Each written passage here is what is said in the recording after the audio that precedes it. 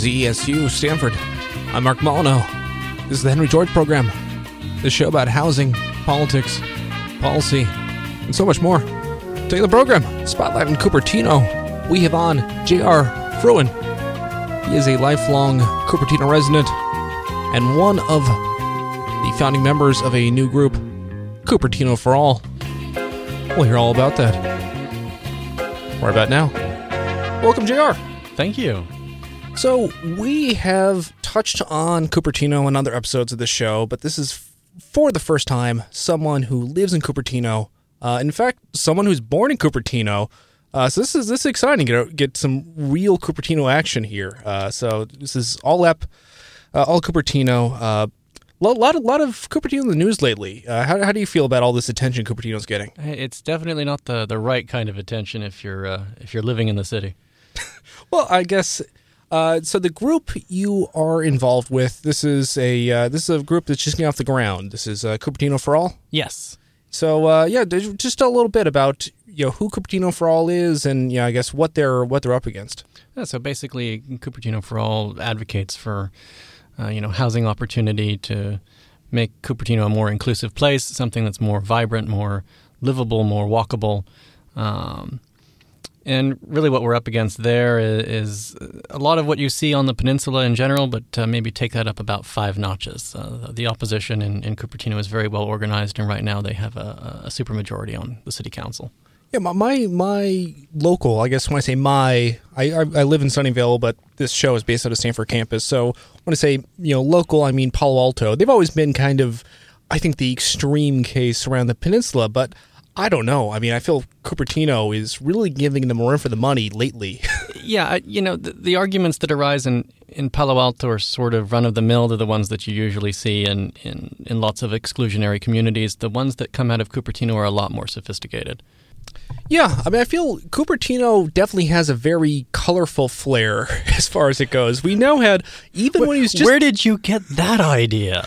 Even when he was just a council person, Steve Scharf was famous all across the Bay Area for being just the kind of wildest. I mean, I think it's fair to say he is the closest there is to a Donald Trump of the housing scene around here, as far as just a big, loud guy with strange hair who always comes up and says outrageous things, and that certainly got him in the national news this last week. Yeah, I'd say that his vice mayor, Liang Chao, would also give him a run for his money there. Yeah, she might, she aligns pretty heavily with the actual Trump agenda. But I mean, we're all liberals here in the Bay Area, but I mean but you get a big spectrum of just how loud you are about your NIMBYism. But I guess for people who aren't aware of what we're alluding to, Steve Scharf in his State of the City address last week was joking, and it was a hilarious joke, that they are going to build a wall around Cupertino and San Jose is going to pay for it. And don't forget Sunnyvale, too, apparently. Yeah, just all the enemies of the city, which I mean, everybody on Cupertino's border. As far as jokes go, and this is a whole thing afterwards. Oh yeah, you guys can't take a joke, like that's, and I'm part of the thing when a joke falls flat is when it aligns with a very uncomfortable truth, and the fact that Cupertino is gleefully happy with implementing exclusionary policies, or is just tone deaf to that reality. I mean, maybe Steve Scharf just didn't realize that he was giving the State of the City address. I mean, do you think that's a good, I guess, excuse in this context if you are just unaware that, our median home price is $2.2 million, our rent is... No, it's a terrible excuse, but it is an explanation. I mean, that is one of my pet theories of just Prop 13. It just makes you blind to the world around you. I mean, I just don't know. When you talk about, I guess, when you talk about the Cupertino governance, before we get into this, talk about who is Better Cupertino and how does it relate? How does it relate to the Cupertino government?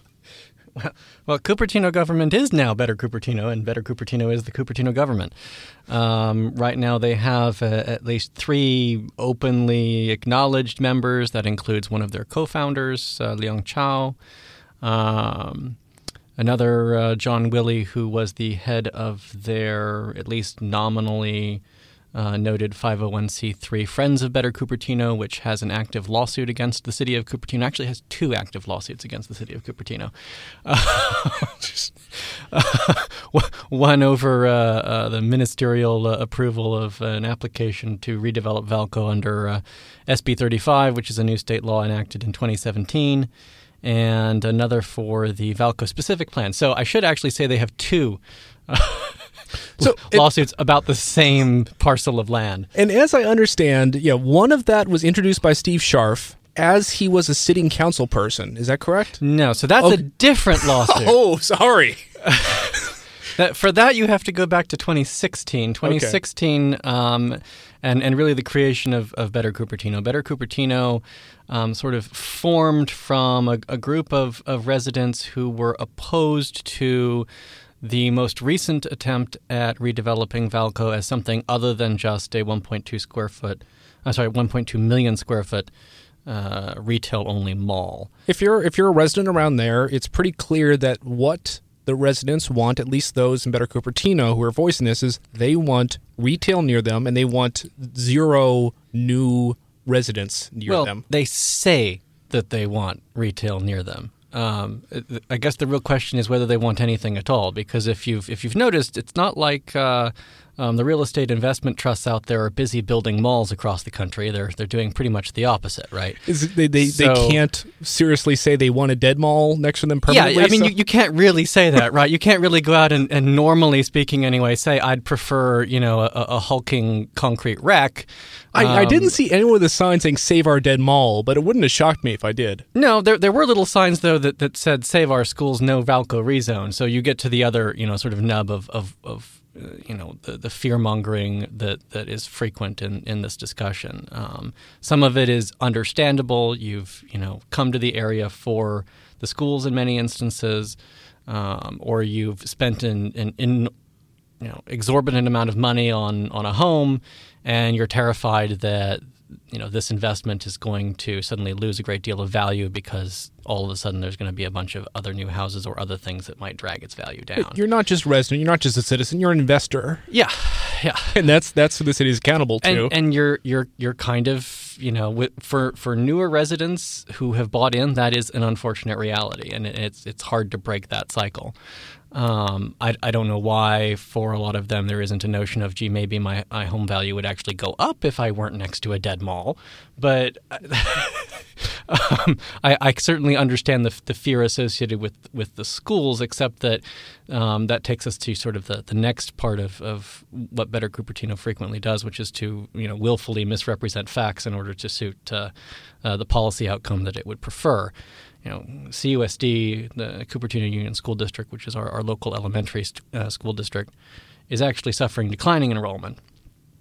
So if we were to actually add homes in the city, then you would see some reversal of that trend, which would be actually rather helpful considering that we are a local control funding formula district. We don't actually manage to subsist off of local tax revenue, surprise, surprise, which means that we rely on per pupil funding from the state. And as the number of pupils goes down, but the number of campuses does not. Yeah. And as dealing with staffing as the result of collaboration with the union, you can see that costs do not necessarily follow that reduction in funding. So you actually need more kids in order to be able to reverse that trend. Right now, CUSD has about a $5 million hole in its budget. That's pretty significant. So do most cities, I guess, you have kind of an incentive based upon that to hover at the same pupil mark, because you don't want to lose funding, but you don't necessarily have to keep the funding up to at least keep your cut of the pie. It probably means that you want to be running your schools at close to capacity. Yeah. That way, your per pupil expense is minimized relative to your per pupil income. Sure. And of course, Cupertino does, directly, but mostly indirectly, get a lot of revenue based on the fact that they are the home of Apple. Yes, although that money frequently does not go to CUSD. So when it comes to, say, their share of property taxes coming out of Apple, the brand new Apple Park campus, more commonly referred to as the spaceship, does not actually lie within the bounds of the Cupertino Union School District. It lies within the bounds of Santa Clara Unified. That's interesting. So that money all goes to support a completely different school district.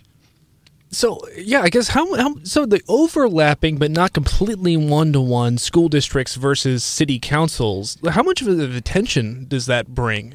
Do you notice that? Because it means that if where you're at, you don't necessarily represent the same things as far as... Yeah, it's a source of confusion for a lot of people in the public because they see, the construction going on and think, oh, well, there's a whole lot of new tax revenue from that, right? Well, to some things and not to others. You can see some of the same tension in one specific part of the town that also lies outside of CUSD, which is right next to Apple, where the Hampton apartments are. This area actually has an allocation of a few hundred additional homes in our current housing element. Irvine Company, which owns the land, has not yet decided to build out these additional units for a variety of reasons we don't probably have the time to go into today. But there is far less public opposition to that specific area having this extra allocation of homes because they're not in CUSD. Interesting. Right. Those kids aren't, to the extent that any of them would have kids, these are, after all, smaller apartments. So it gives you kind of some data points on how much of the outrage is about the disamenities of just any people and how much have to do with the fact that they're overcrowding our schools. Yeah. I'd love to see this break down because you get this just general NIMBY rage, but you don't really see exactly which bucket does it fall in. That's pretty. The rage in Cupertino is manifold and not always overlapping. It's quite curious, and yeah, where you live makes a difference. When you bought your home, if you bought your home, if you rent, these things all matter. Speaking of disamenities of people, this is I think we'll bring her up in a bit too. But this is something that Kitty Moore said on, I believe, was this on Nextdoor? Yes. I can just read. I have this in front of you. Let's ponder 4,000 residential units of Valco Shopping District, catering to Apple Park, your micro apartments. Apple tech workers are 80% male. That could result in 3,200 men living at Valco. That would increase male population from 28,771 to 31,971, and the female population from 29,531 to 30331. That's 11% increase in the male population, 2.9% increase in the female population. Continuing on, next paragraph.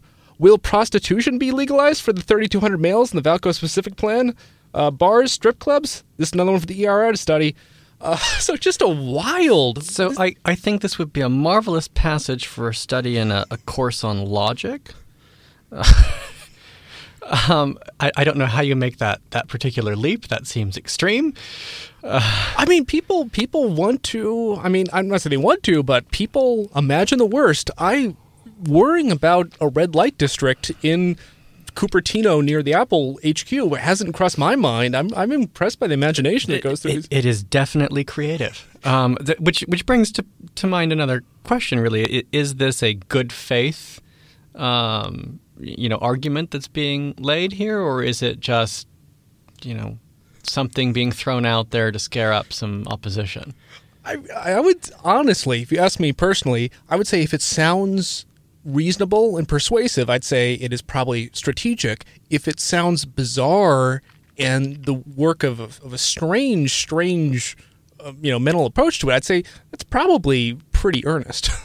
Well, we may get to know more. She was recently appointed to the Planning Commission, so...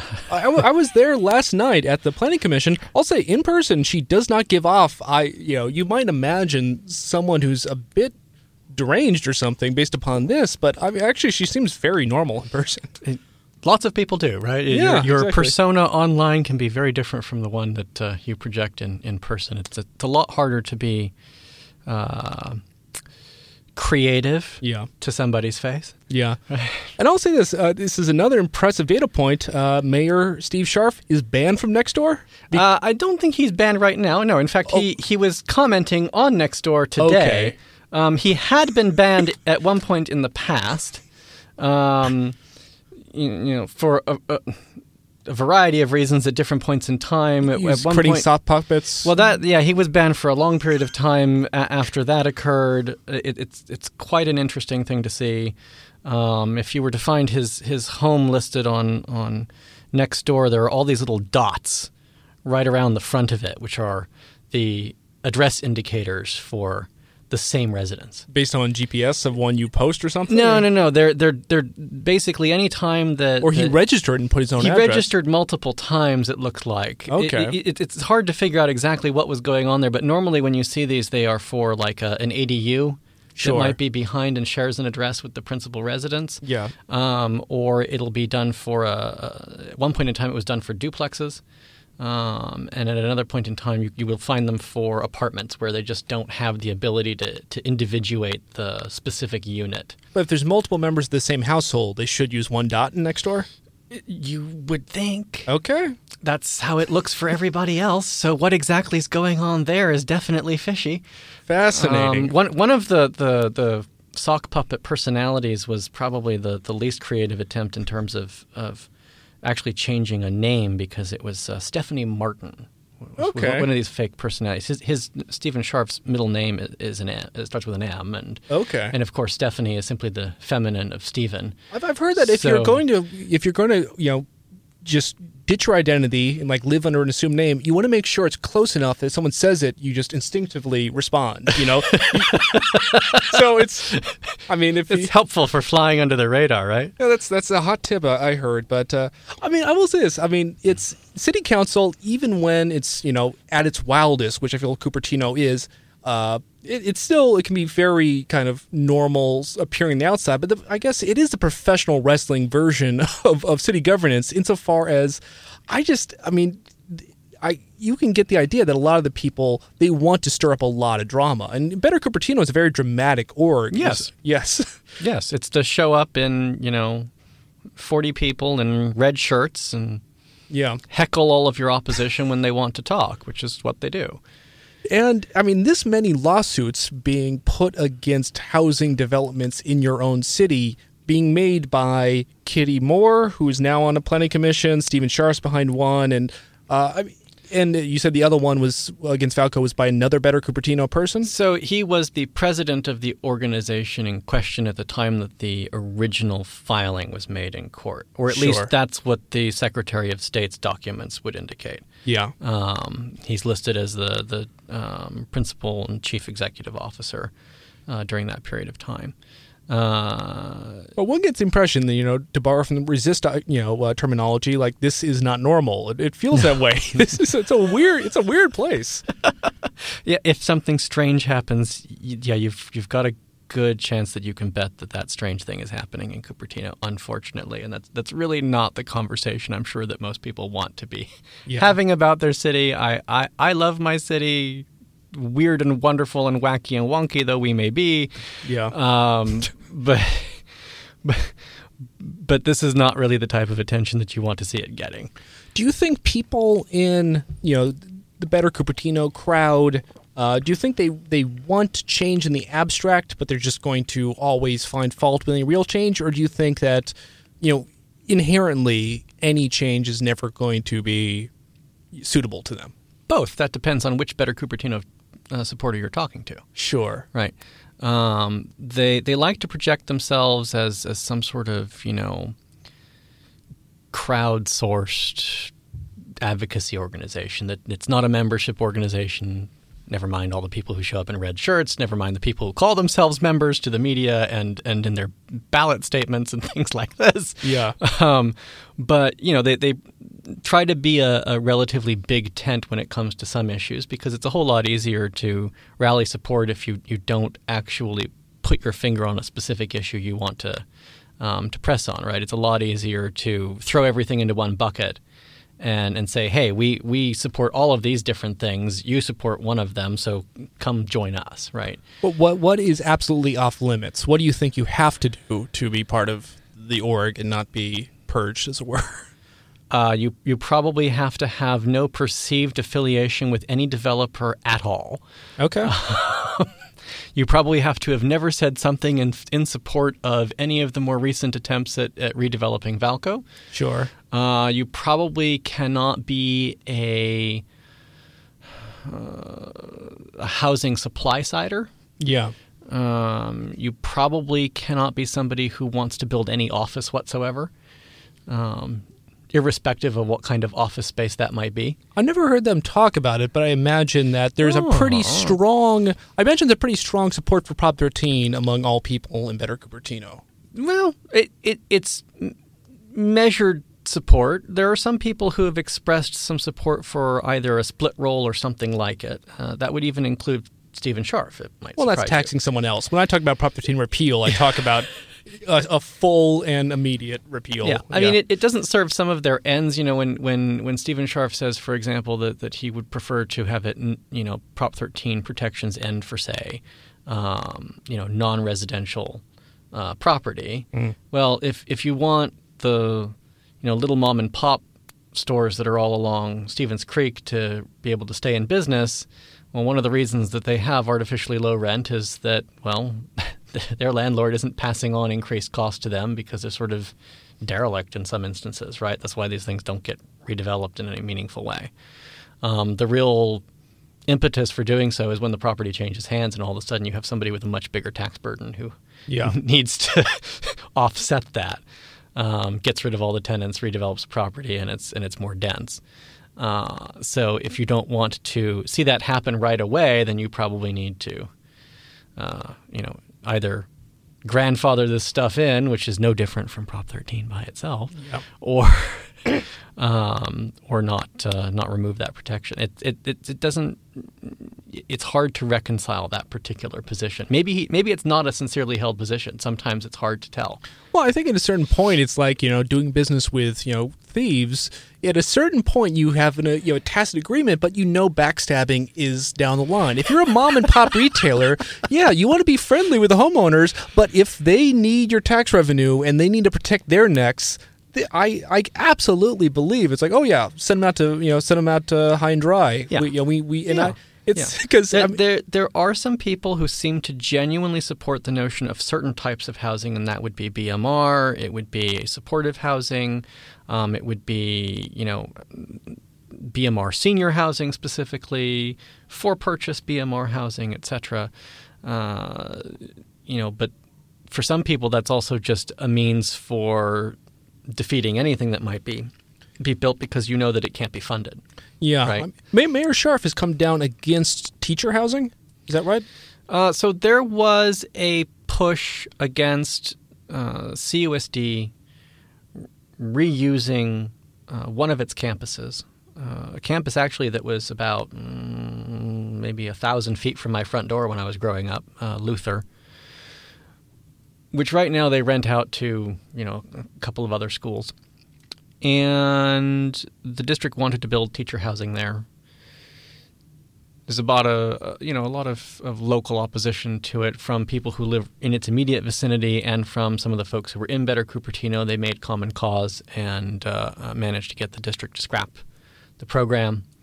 Well, what did they say about it? Well, it was stuff that was the first stuff didn't make any sense. Save Luther School for what? I don't know. For two private schools that lease it, that doesn't make any sense to me. Well, I don't know why you would prize that as public land, especially if you can help out the actual public schools by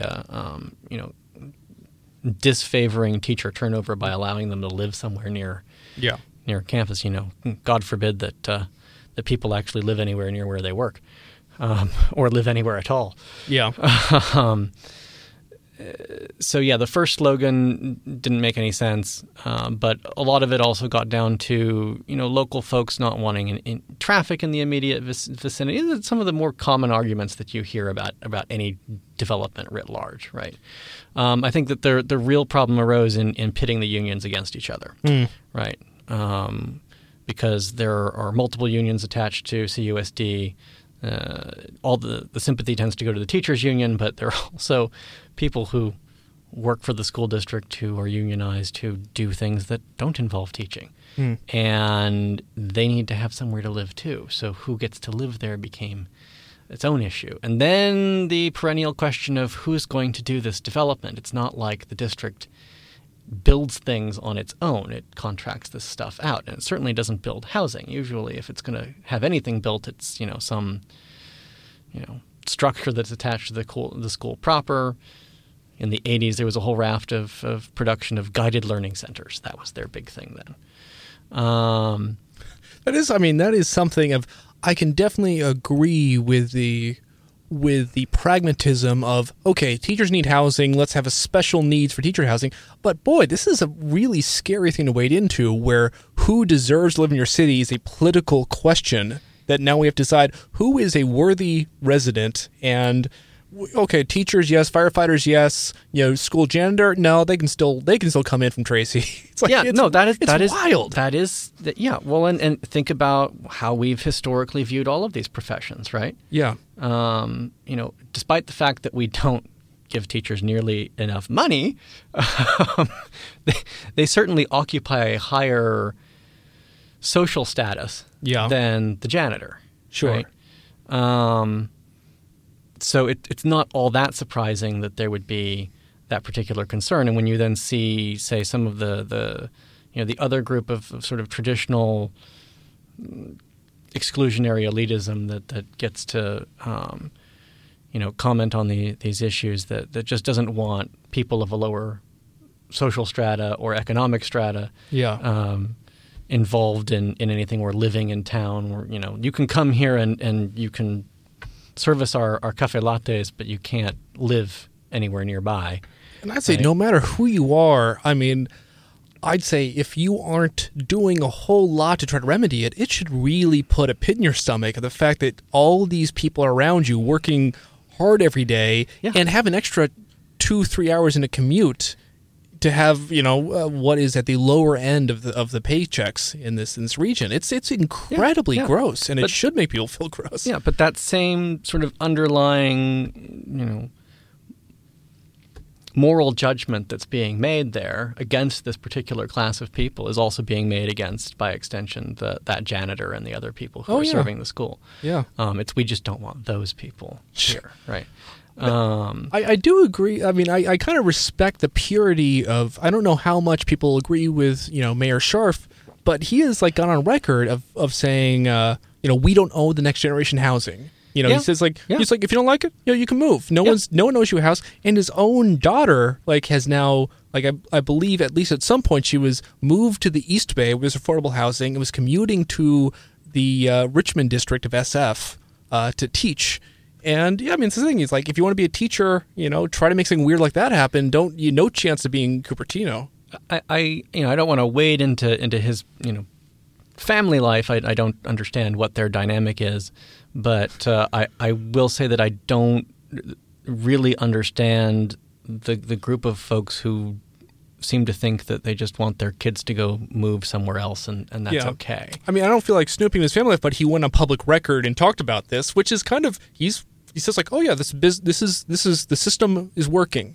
My daughter left to the East Bay because there's no room for here. This system works. Yeah, it's wild. I just don't understand that from a moral perspective. I don't understand it as somebody who grew up in town, and I want to see the next generation of people have the same kind of opportunities that I had growing up there. Yeah, but that's probably not going to happen, at least for one generation, because nobody, people with young families, they really can't buy in at this point. Sure. And the ones who are making the special sacrifice to rent there will probably move out after the kids have gone through the system. Yeah. I personally would love to see not just people who are, children of Cupertino people, but new people moving in. And I just love the fact that not even that position, but saying not even our children, they should also move out. We need to make more. Yeah, I have actually seen this argument on Nextdoor from people that I thought were reasonable, and it is really very perplexing to me. Maybe I just like my family more. I don't know. I will say also I like them, but I also don't want to have to live in the same house with them. Yeah, and that's sort of the flip side problem that arises. Is, well, if you're not making room for them somewhere else in the community by allowing housing construction to occur, then you might wind up with them living in the back room. And I just wonder, like, drawing the picture of what happens in the future is like their goal is, okay, then the Prop 13 passes your children, the feudal lords come back. And it's just a weird, I mean, I don't know how you could look at that and say this is a functional community because it's weird. No, it's hollowing itself out, right? Yeah. I mean, one hopes that the Prop 13 was well-intentioned and that this wasn't the intentional result at the end of the day. You know, it was obviously sold as we don't want to kick Granny out of her Eichler in Palo Alto, right? But what it's become is completely different. My grandfather would happily move out of his SFR and allow somebody else to rent it and send those kids to school, but there's nowhere for him to go, right? I mean, he could probably do that and make money off of it because it's a reasonably large property. It's a reasonably large house. But right before we're on mic, you were talking about your grandfather. He has been in Cupertino quite a long time. Oh, goodness. Okay, so yes, I'm a third-generation resident of this town. My grandparents moved to what is now Cupertino in the early 50s, a couple of years before the city incorporated. So they were one of the handful of people who actually got to vote to incorporate Cupertino. And there wasn't a giant software industry at that point. No, there were lots of canneries and lots of orchards and the Cali Mill and, little quaint pastoral things. It was nothing really like what it is today, but it was rapidly suburbanizing, let's say. So you were seeing the production of a lot of cheap single-family homes. They were very affordable to, people coming out of the war. And obviously folks were interested in helping vets to make a new life. We can go into all the economics of that. I'm sure you've done that in plenty of other programs, so I'm not going to waste time on it here. But, they were able to raise a family. My parents went to Cupertino schools. I went to Cupertino schools. They're in an interesting place, if only because, my grandfather's house used to abut one of those orchards, and there was plenty of fruit in it. Now there's a very different fruit there because it's Apple's Infinite Loop campus, and it's right on the other side of the sound wall. It's just a why. Like I don't know how many people can say their community changed that much in their lifetime there. Yeah, it's dramatic. I saw it go up too. So. I think the only thing that hasn't really changed in that neighborhood in the last almost 40 years is the absolutely enormous magnolia tree that's in his backyard. But, yeah. So they've been in that particular household for how long? They've been there since 1953. The same house. Same house. That's incredible. Same house. So as far as, the Cupertino crowd and Better Cupertino and such, do you, as far as regionalism, as far as working, with the state or with other cities in the region, is there a coherent, or is there a consistent message on this? Because I know I have a few things that Scharf said on record, but what do you hear? You mean like, are they working with other groups elsewhere? I mean, I guess one thing is, do they treat Cupertino as just an isolated community? That's all there is to it, or because I heard Steve Scharf say that he blames SF for giving tax breaks, creating jobs in SF, and not building the housing. And I mean, that's what that's just passing the buck, right? I mean, that's what everyone says at Cupertino. I mean, yeah. One of the major problems with the way that we built our suburbs in California, in particular, and in Silicon Valley especially, is that it's all bass-ackwards. We built all of our job centers in the middle of suburbs, and our major cities are basically bedroom communities. Therefore.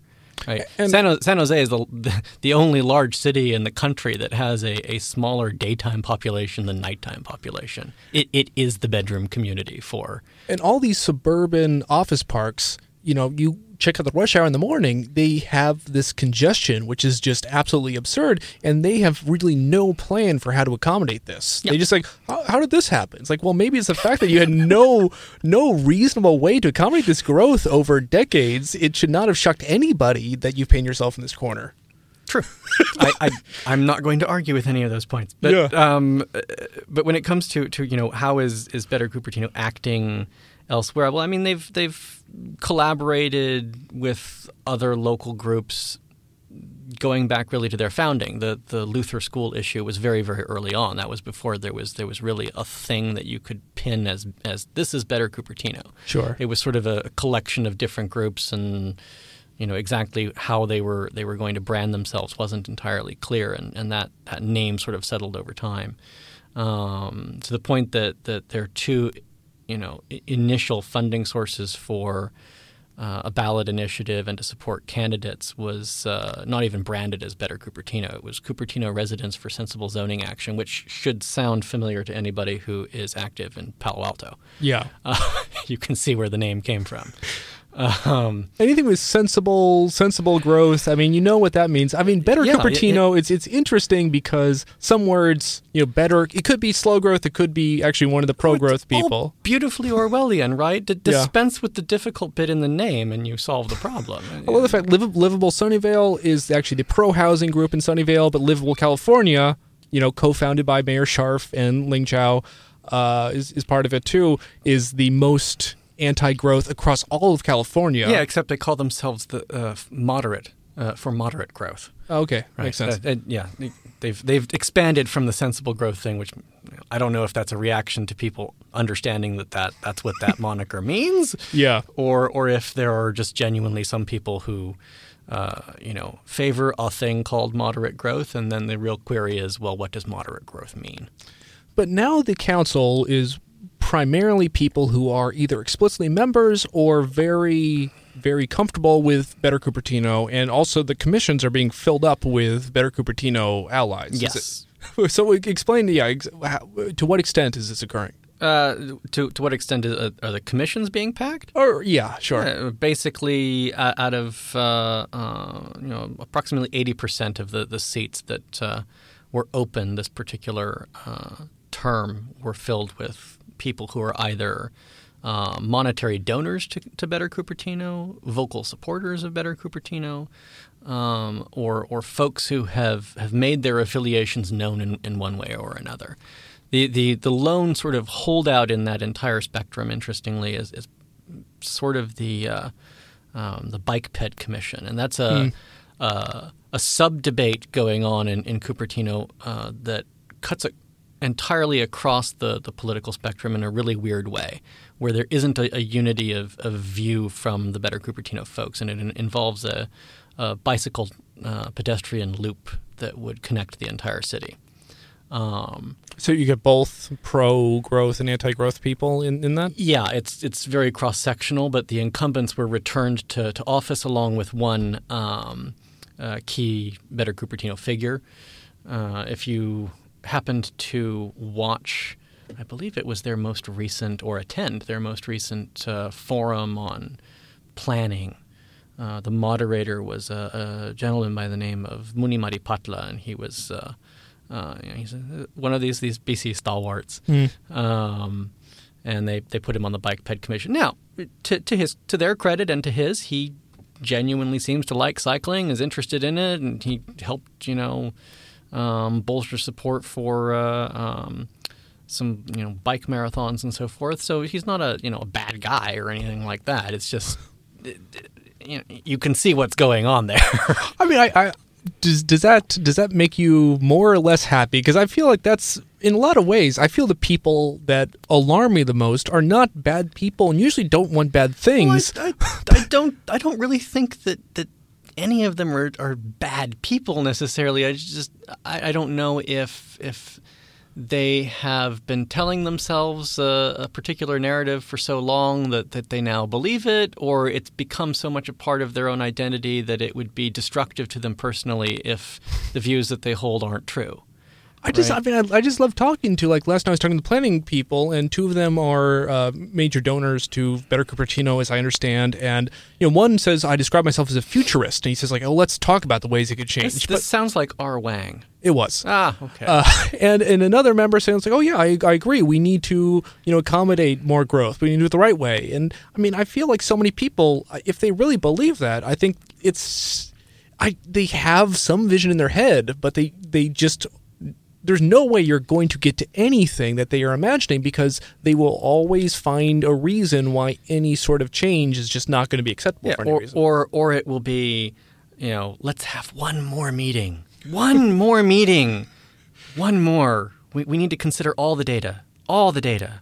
Right. I mean, and the fact that it's being slowed down by these lawsuits. I mean, it's pretty wild that a lot of people said that the local version of the Cupertino Valco redevelopment was superior to the SB 35 version, but that got sued, and now that version has pretty much no chance of being implemented, as far as I consider, because SB 35 is more state protection from lawsuits. So there's two things going on there, just to separate them out so that they're clear. There's the SB 35 project that's already been approved on a ministerial basis by the city pursuant to a specific state law.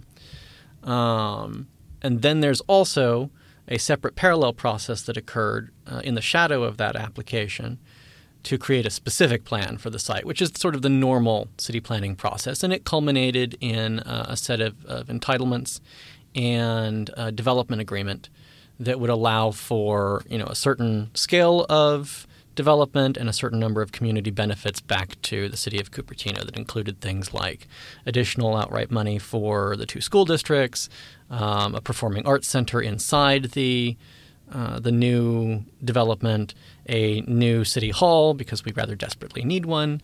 Is that true? Yes. Our disaster center is inside City Hall. City Hall's a dilapidated old building. Yeah. And if we actually, if we're overdue for the next big one, right? Okay. Well, when the next big one hits, Cupertino's not ready. Sure. And that's the negotiated kind of with Sand Hill to kind of say we have this in our back pocket, SB 35, but this is the one that the city gets more goodies. Yeah. So in an ideal world, the general plan, apart from being a vaunted constitution for local land use planning, is really an elaborate shakedown regime, right?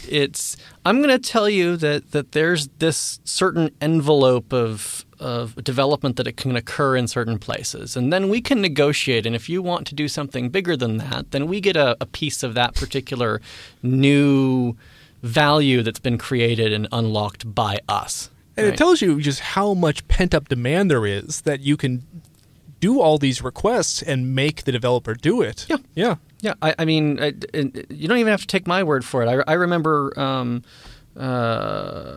Mayor Reed in San Jose describing it in exactly these terms.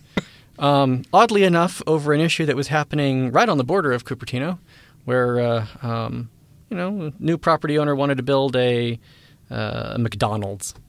Great, that's a success. And the proto-BC folks showed up en masse at San Jose City Council to protest the construction of a McDonald's. Well, now this is personal. If you're NIMBYing affordable housing, any sort of housing, that's bad. But if you're stopping McDonald's, I'm now upset. It was spectacular, especially some of the rationale. Basically, half of the things that I remember hearing that night boiled down to. If you build a McDonald's here, everybody will get fat.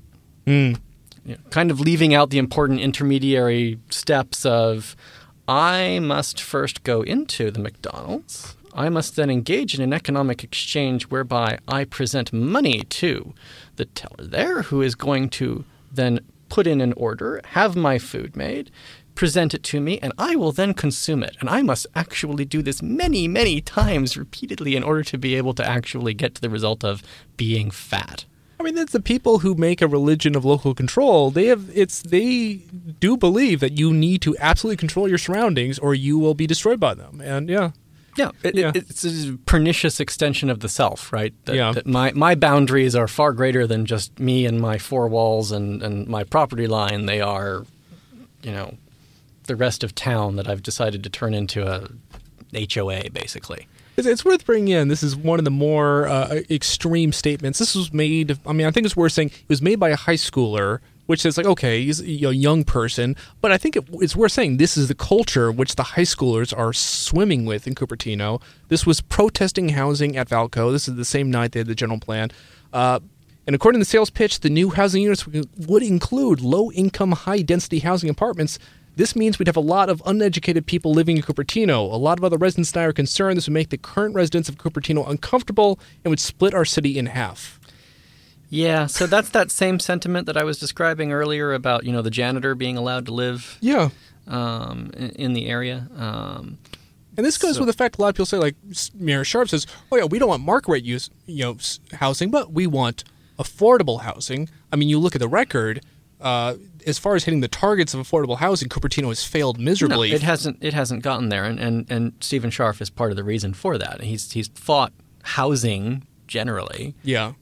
For over a decade. I mean, you can go back to 2006, which was the last time that there had been an attempt at producing housing at Valco and at the site that is now Main Street Cupertino. And he was involved in that and in a prior attempt in 2005 to create mandatory setbacks and height limits and density limits throughout the city. I mean, I don't want to, put motivation in people's mouths, but I feel very comfortable in the record. I think someone with Mayor Scharf's record saying that he wants affordable housing and not the wrong kind of housing, I think it's clearly disingenuous. If your record is one of no actual advocacy, it's hard to cast yourself as an advocate. Yeah, right? yeah. It can't just be that your advocacy is limited to, well, somebody wants to build housing, I think you should build this type of housing. Sure. And some people legitimately feel it's like, I want to see a whole new housing paradigm, and I'm working for it. But that's not what a lot of these people are doing. No, there's none of that. There has never been a vision there. Yeah. Right. I know people who are, have very vocal about anti-market rate, but they actually are doing the legwork to make affordable housing developers get affordable housing. I'd say, I think that I may not agree with you on everything, but I love the fact you're actually putting your energy into making affordable housing happen. Yeah. Yeah, it's sort of the argument that does occur as to whether the correct solution is a supply side one or if it's some other anti-market mechanism. Or how about depopulation? let's not roll that out. That's a win-win for everybody. If a lot of people just that argument also comes up. That has now been recast as, well, let's spread the wealth around. Why do these companies all have to expand here? Why can't they go locate somewhere where the housing costs are cheaper? And who is saying this? Ro Khanna, our representative in Congress, is and he's being retweeted by Better Cupertino he's like, oh yeah, let's spread the wealth around. He knows how to pander to these NIMBY homeowners. Well, they did support him in his election bid in 2016. Yeah. I mean, it's in terms of it being simply a means of providing real opportunity to people in places that could benefit from it. It's not a bad thing. But if you're talking about let's not grow in California because a bunch of real estate millionaires have decided that they don't want any more people living around them because it interferes with their traffic. Yeah. That's a different story.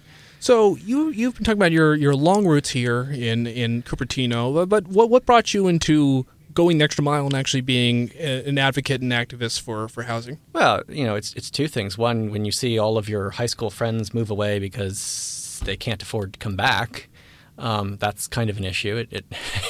It hits you where your heart is, right? Two, in all honesty, even as an attorney, I can't afford to buy in at present rates, so that's rather frustrating. It means that other people similarly situated can't either.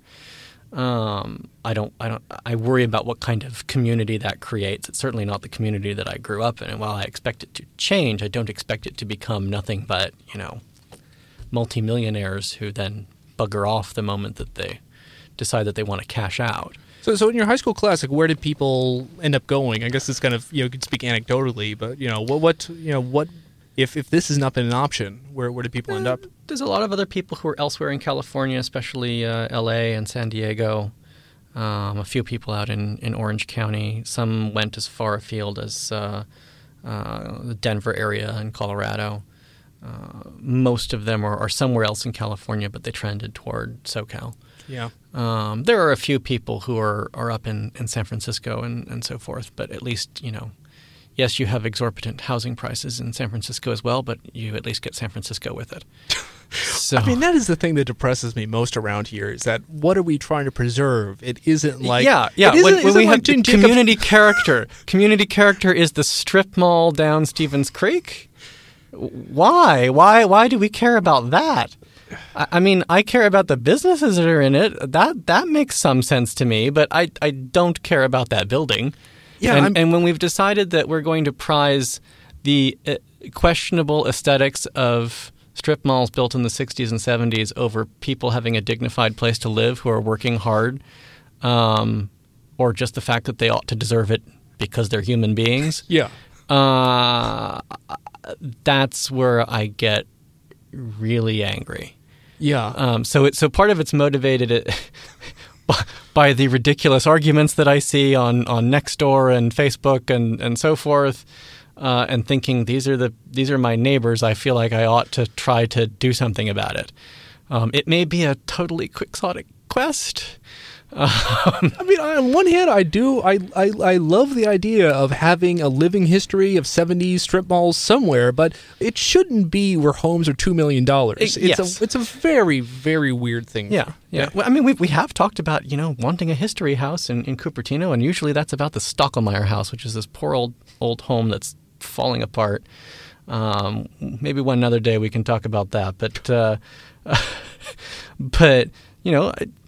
good second alternative. Take the old, United Furniture building or something and turn it into one of those.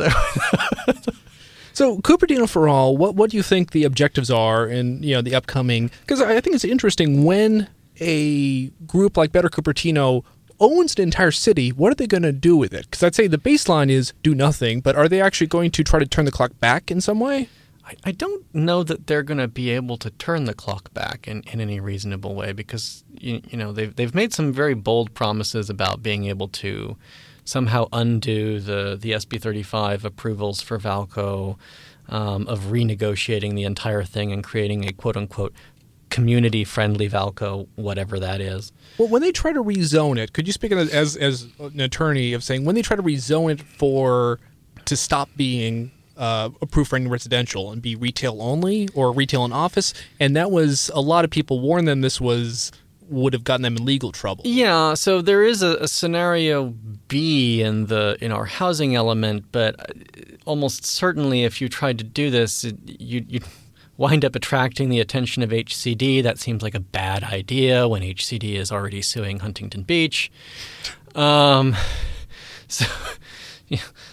That's its own separate problem. And one lawsuit we haven't mentioned, I just want to throw it because I think it's just crazy. It's like, okay, well, the city has legal advice from the city attorney, and the city attorney has been terminated in Cupertino in the last 2 years, and he is suing the city for wrongful termination. Well, he is not suing the city yet. Okay. He has filed an administrative claim. Okay. For wrongful termination, which is a rather difficult thing to do when you have an actual contract and you serve at the pleasure of the city council. So exactly whether he even has a claim is not clear. The fact that, however, that claim dropped in the middle of the election and was picked up on by Better Cupertino and its supporters as a reason to doubt the SB 35 approvals or the propriety of the council's action seems a lot more interesting. Frankly, it looks more like an undisclosed campaign contribution than it does like an actual case.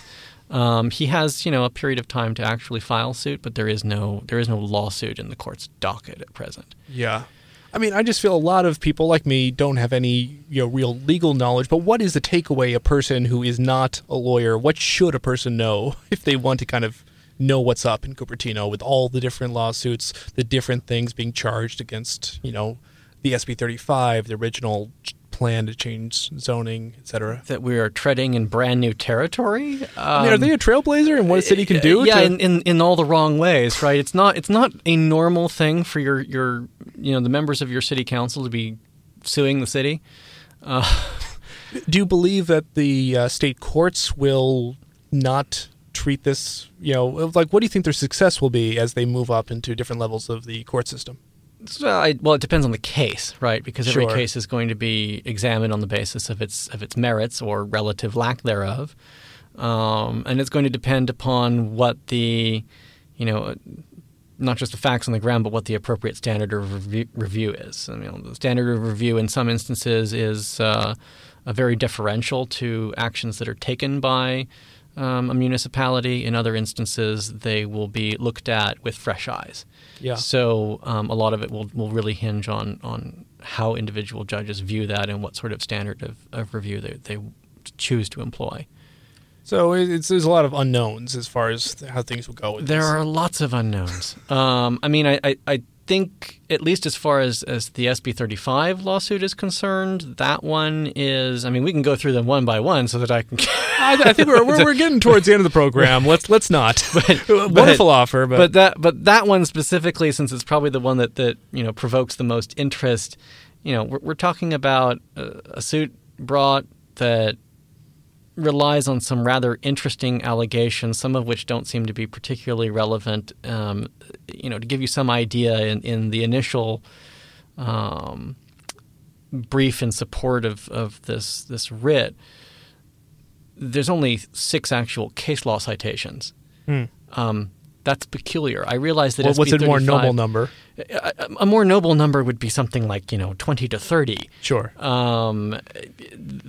6 is really pretty bare, and having read the cases in question, they're sort of tangential. Now, I will admit that SB 35 is new law, so there's not going to be a whole lot of case law that directly interprets it, but it pulls on a whole bunch of other existing statutory schemes that do have case law. Sure. And there's a whole gigantic body of case law that interprets, standards of review and so forth, and there's just none of that in this pleading. So it's not the most convincing set of arguments just because of the way that it's been constructed. Some of it seems to be heavily reliant on emotional facts.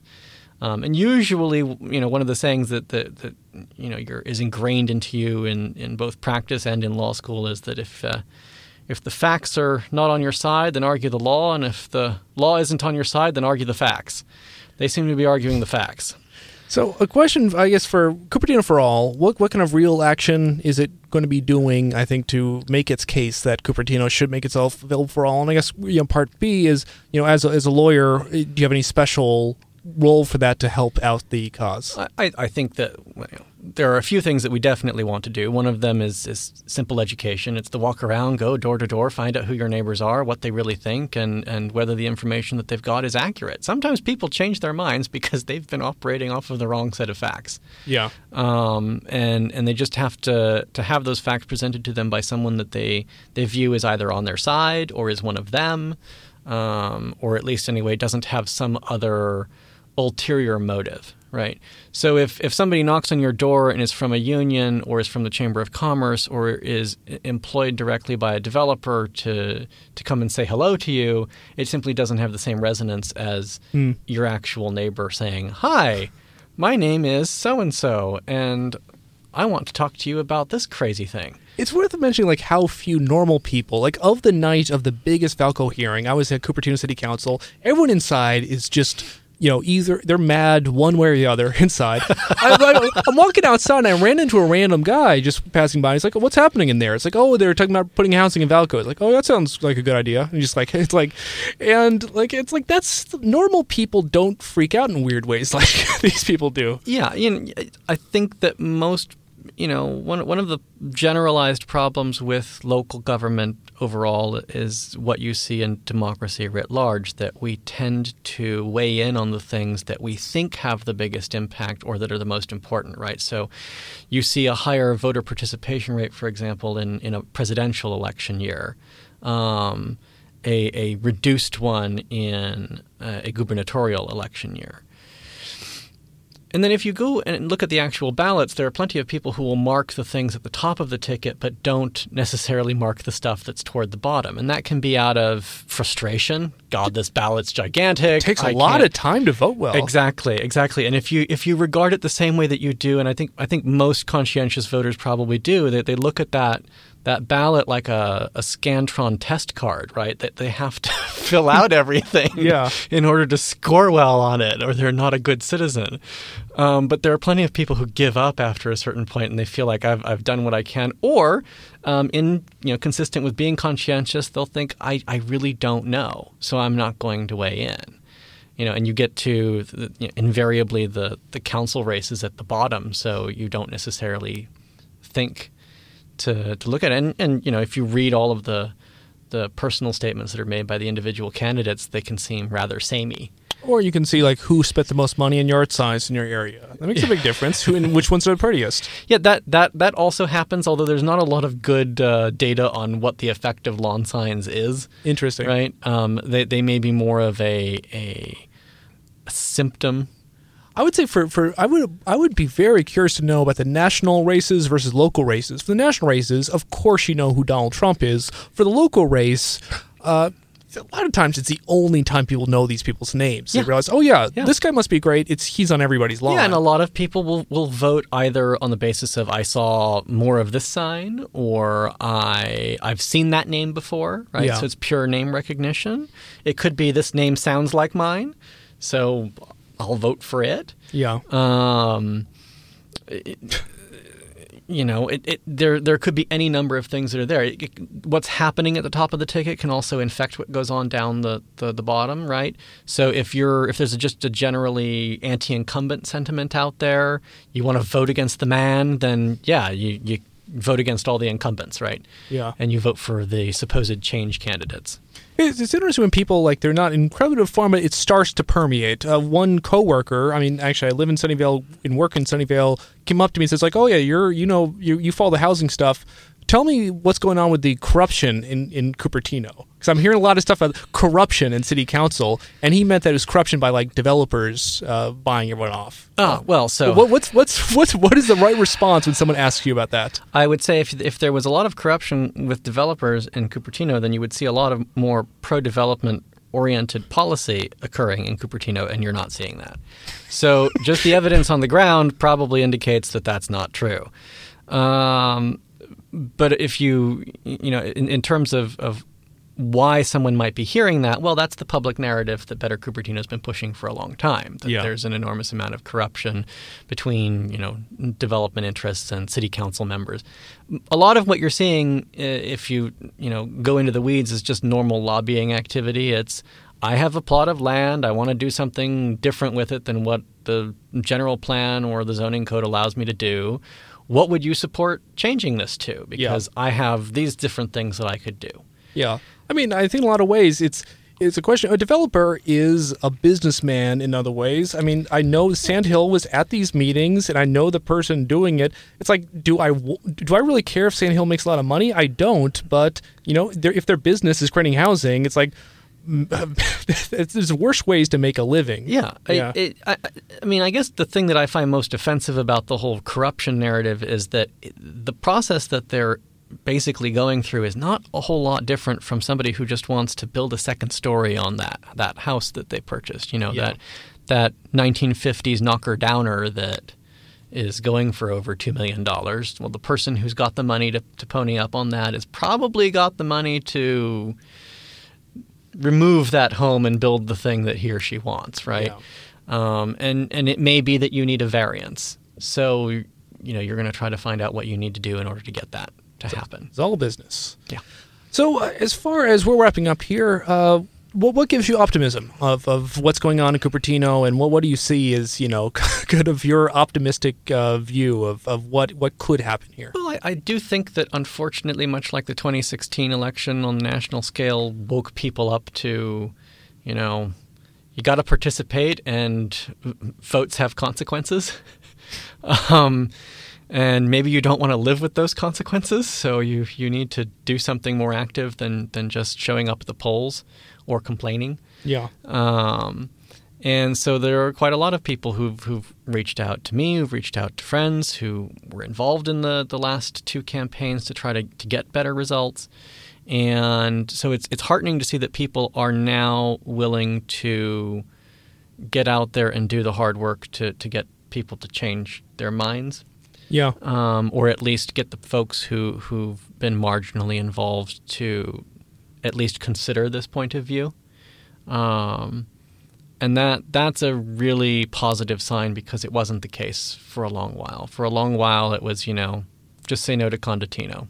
Yeah. And whatever snappy slogan you could come up with to defeat housing there was the thing that was going to win the day. Scream about the impact on the schools.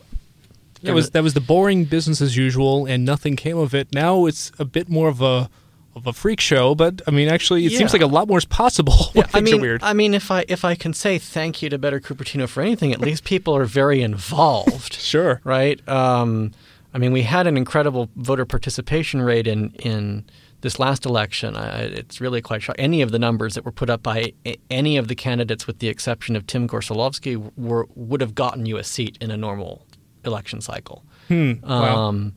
So it's really quite impressive. It's also, unfortunately, still far from terribly conclusive, because even if you put together the winners and the number of votes that they got, you still don't get past 50%. Now, maybe that's just an indictment of the way that we handle at-large voting in a general law city. Sure. But when they go off and try to claim that a majority of voters supports their position, well, the empirical evidence does not support that view, because that's not what happened in the election. That's fascinating. So you say there's also some other good stuff that Cupertino for All is working on. Well, what other stuff you got up the pipe? Yeah, so the education program would go beyond just walking door to door. It's canvassing in front of the library and things of that nature. It's building a web presence that allows us to actually project what the real facts are on the ground, so that it's not just Better Cupertino speaking. If only one side of an issue is talking, well, it should be no surprise that people would believe that set of facts instead.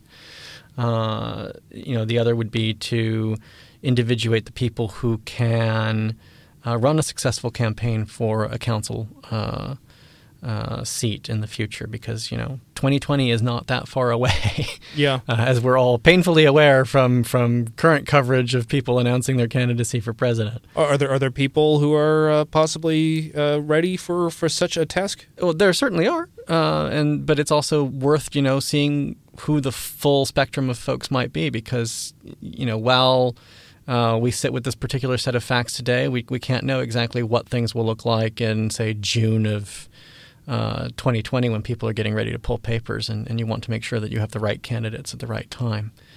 And then it's sort of the other run-of-the-mill stuff. It's showing up at council meetings and saying, hey, we're still here. And like I said, you lot didn't exactly get a majority in this last election. You may have more council seats, but you still don't have a majority of support. So if you're going to make good on the pledge of trying to listen to everybody, then, well, we need to tell you what it is that we think. So it's rallying support to have people show up at council meetings, and making certain that people feel comfortable expressing their voice, because that can be difficult, especially in Cupertino, where sometimes the council members ask you questions, which doesn't happen anywhere else. It's very weird, and I'll say it's kind of cool if it's a normal council night and this happens. I've enjoyed actually. Oh wait, you actually want to hear from me? You have a question for me? But I'll say this. The night that Valco went well past midnight and they're spending forever asking questions, please don't do that. Yeah, that was excruciating. When the questions cease to be about substantive democracy and trying to get to a better result and become nothing but political theater, and the attempt to delegitimize the position of the person who is speaking to you, then we've left the realm of what is appropriate. Sure. And then also, just because Better Cupertino will show up and heckle folks, it's about giving them some support so that they feel like they can show up and speak and run that particular gauntlet. Sure. Well, good luck with all that stuff, and thank you so much for being here today on the program. Thank you for having me. You've been listening to Henry George program. Today on the program, J.R. Fruen of Cupertino for All. You can find this and all previous episodes of the Henry George program on the website seethecat.org.